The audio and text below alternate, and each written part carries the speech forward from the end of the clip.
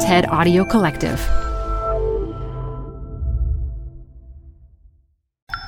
This TED Talk features audio documentarian Eve Abrams, recorded live at TED Women 2017. Support for TED Talks Daily comes from Odoo. If you feel like you're wasting time and money with your current business software or just want to know what you could be missing, then you need to join the millions of other users who switched to Odoo.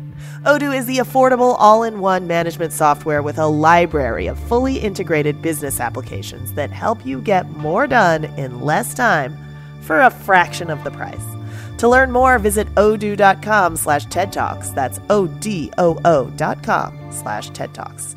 Odoo, modern management made simple. This show is brought to you by Schwab. You're here to keep a pulse on environmental trends. Well, now you can invest in what's trending in electric vehicles, renewable energy, water sustainability, and more with Schwab Investing Themes. It's an easy way to invest in ideas you believe in. Schwab's research uncovers emerging trends, then their technology curates relevant stocks into themes. Choose from over 40 themes. Buy all the stocks in a theme as is or customized to better fit your investing goals. All in a few clicks. Schwab Investing Themes is not intended to be investment advice or a recommendation of any stock or investment strategy. Learn more at schwab.com/thematic investing.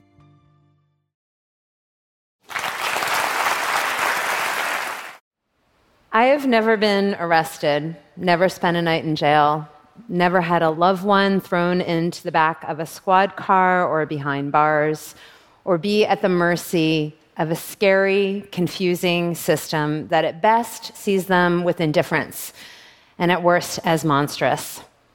The United States of America locks up more people than any other nation on the planet, and Louisiana is our biggest incarcerator. Most of you are probably, like me, lucky.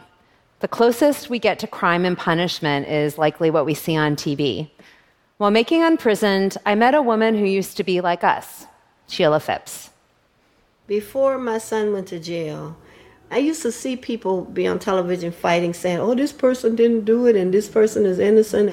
And you snub them or you dismiss them and like, yeah, whatever. Don't get me wrong, there's a lot of people deserve to be in prison. There's a lot of criminals out here. But there are a lot of innocent people that sit in jail.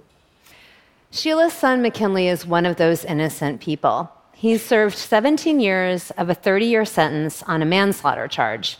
He had no previous convictions. There was no forensic evidence in the case. He was convicted solely on the basis of eyewitness testimony. And decades of research have shown that eyewitness testimony isn't as reliable as we once believed it to be. Scientists say that memory isn't precise. It's less like playing back a video and more like putting together a puzzle. Since 1989, when DNA testing was first used to free innocent people, over 70% of overturned convictions were based on eyewitness testimony. Last year, the district attorney whose office prosecuted McKinley's case was convicted of unrelated corruption charges. When this district attorney of 30 years stepped down, the eyewitnesses from McKinley's case came forward and said that they'd been pressured into testifying by the district attorneys, pressure which included the threat of jail time. Despite this, McKinley is still in prison. Before this happened, I never would have thought. Well, I guess it's hard for me to imagine that these things is going on. Until this happened to my son, it really opened my eyes. It really, really opened my eyes. I ain't gonna lie to you. Estimates of how many innocent people are locked up range between 1% and 4%, which maybe doesn't sound like a lot, except that it amounts to around 87,000 people. Mothers, fathers, sons, locked up, often for decades, for crimes they did not commit. And that's not even counting the roughly 500,000 people who have been convicted of nothing, those presumed innocent, but who are too poor to bail out of jail, and therefore sit behind bars for weeks upon months, waiting for their case to come to trial, or much more likely, waiting to take a plea just to get out. All of those people have family on the outside. My brother missed my high school graduation because the night before my graduation, he went to jail. My brother missed my birthday dinner because that day, actually, he went to jail. My brother missed his own birthday dinner because he was in the wrong place at the wrong time. So all these times when he ended up going to jail, were charges pressed, or did he just get taken to jail? The charges would be pressed and it will have a bond posted. Then the charges would get dropped because there was no evidence. I met Courtney Williams when I went to her college classroom to talk about Imprisoned. She ended up interviewing her aunt, Troylyn Robertson, for an episode. With everything that you went through with your children, what is any advice that you would give me if I had any kids? I would tell you, when you have them, the first thing that will initially come to mind is love and protection.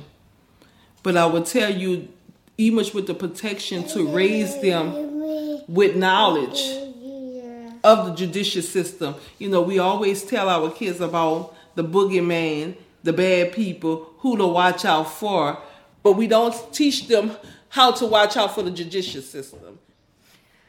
Because of the way our criminal legal system disproportionately targets people of color, it's not uncommon for young people like Courtney to know about it. When I started going into high schools to talk to students about Imprisoned, I found that roughly 1/3 of the young people I spoke with had a loved one behind bars. The hardest part is finding out where he's at, or when his court day is. Yeah, he went to jail on my first birthday. My dad works as a guard, and he saw my uncle in jail. He's in there for life. According to the Annie E. Casey Foundation, the number of young people with a father incarcerated rose 500% between 1980 and 2000. Over 5 million of today's children will see a parent incarcerated at some point in their childhoods. But this number disproportionately affects African American children. By the time they reach the age of 14, 1 in 4 Black children will see their dad go off to prison. That's compared to a rate of 1 in 30 for white children. One key factor determining the future success of both inmates and their children is whether they can maintain ties during the parent's incarceration. But prisoners' phone calls home can cost 20 to 30 times more than regular phone calls. So many families keep in touch through letters. Dear Big Brother, I'm making a big 16 this year, LOL. Guess I'm not a baby anymore. You still taking me to prom? I really miss you. You're the only guy that kept it real with me. I wish you were here so I can vent to you. So much has happened since the last time I seen you. I had some good news. I won first place in science fair. I'm a geek. We're going to regionals. Can't you believe it? High school is going by super fast. In less than 2 years, I hope you'll be able to see me walk across the stage. I thought to write to you because I know it's morning up. I want to put a smile on your face. Anissa wrote these letters to her brother when she was a sophomore in high school. She keeps the letters he writes to her tucked into the frame of her bedroom mirror and reads them over and over again. I'd like to think that there's a good reason why Anissa's brother is locked up. We all want the wheels of justice to properly turn. But we're coming to understand that the lofty ideals we learned in school look really different in our nation's prisons and jails and courtrooms. You walk into that courtroom and you're just, I've been doing this for quite a while, and it still catches your breath. You're like, there are so many people of color here. And yet I know that the city is not made up of 90% African Americans. So why is it that 90% of the people who are in orange are African American? Public defender Danny Engelberg isn't the only one noticing how many Black people are in municipal court, or in any court. It's hard to miss. Who's sitting in court waiting to see the judge? What do they look like? Mostly African Americans, like me. It's mostly, I can see 85% Black. That's all you see in orange in the box back there who locked up. Who's waiting? Mostly Black. I mean, there was a couple of white people in there. I think it was about 85% African American that was sitting there. How does a young Black person growing up in America today come to understand justice? Another unprisoned story was about a troupe of dancers who choreographed a piece called Hoods Up, which they performed in front of city council. Dewante White was in the 7th grade for that performance. We was wearing black with hoodies because Trayvon Martin, when he was wearing his hoodie and he was killed, so we looked upon that and we said we're going to wear hoodies like Trayvon Martin. Who came up with that idea? The group. We all agreed on it. I was a little nervous, but I had to stick through it though, but I felt like it was a good thing so they could notice what we do. Shrevell Brown was another choreographer and dancer in Hoods Up. He says the police criticize people who look like him.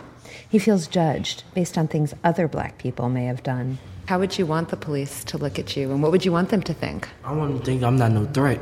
Why would they think you're threatening? What did you say, you're 14? Yes, I'm 14, but how do we, because he said a lot of black males are thugs or gangsters and all that, but I don't want them to think that about me. For folks who look like me, the easiest and most comfortable thing to do is to not pay attention, to assume our criminal legal system is working. But if it's not our responsibility to question those assumptions, whose responsibility is it? There's a synagogue here that's taken on learning about mass incarceration, and many congregants have concluded that because mass incarceration throws so many lives into chaos, it actually creates more crime, makes people less safe. Congregant Terry Hunter says the first step towards action has to be understanding. She says it's crucial for all of us to understand our connection to this issue, even if it's not immediately obvious. It's on our shoulders to make sure that we're not just closing that door and saying, well, it's not us. It's not. And I think as Jews, it's, we've lived that history. It's not us. And so if a society closes their back on one section, we've seen what happens. And so it is our responsibility as Jews and as members of this community to educate our community, at least our congregation, to the extent that we're able. I've been using the pronouns us and we because this is our criminal legal system and our children.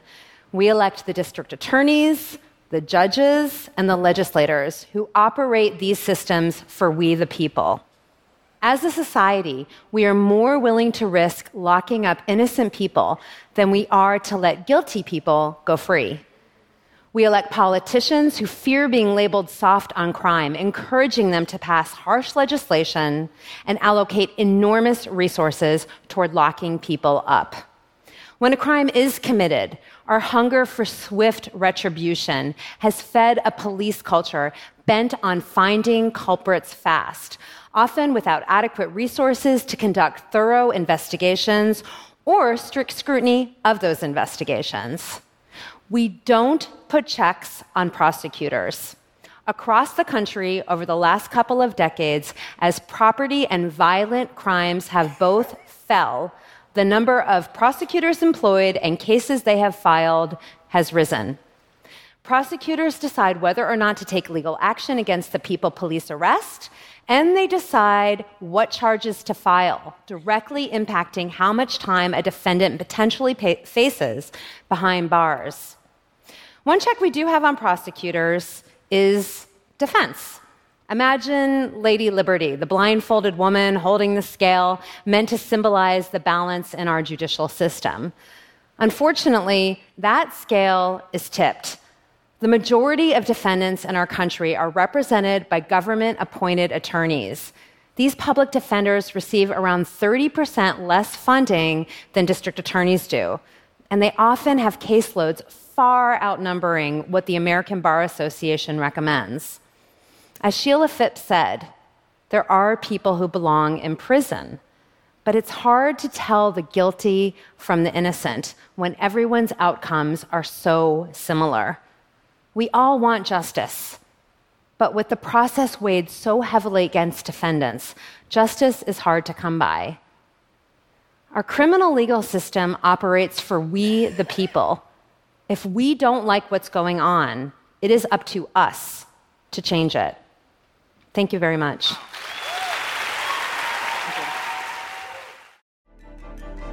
For more TED Talks, go to TED.com.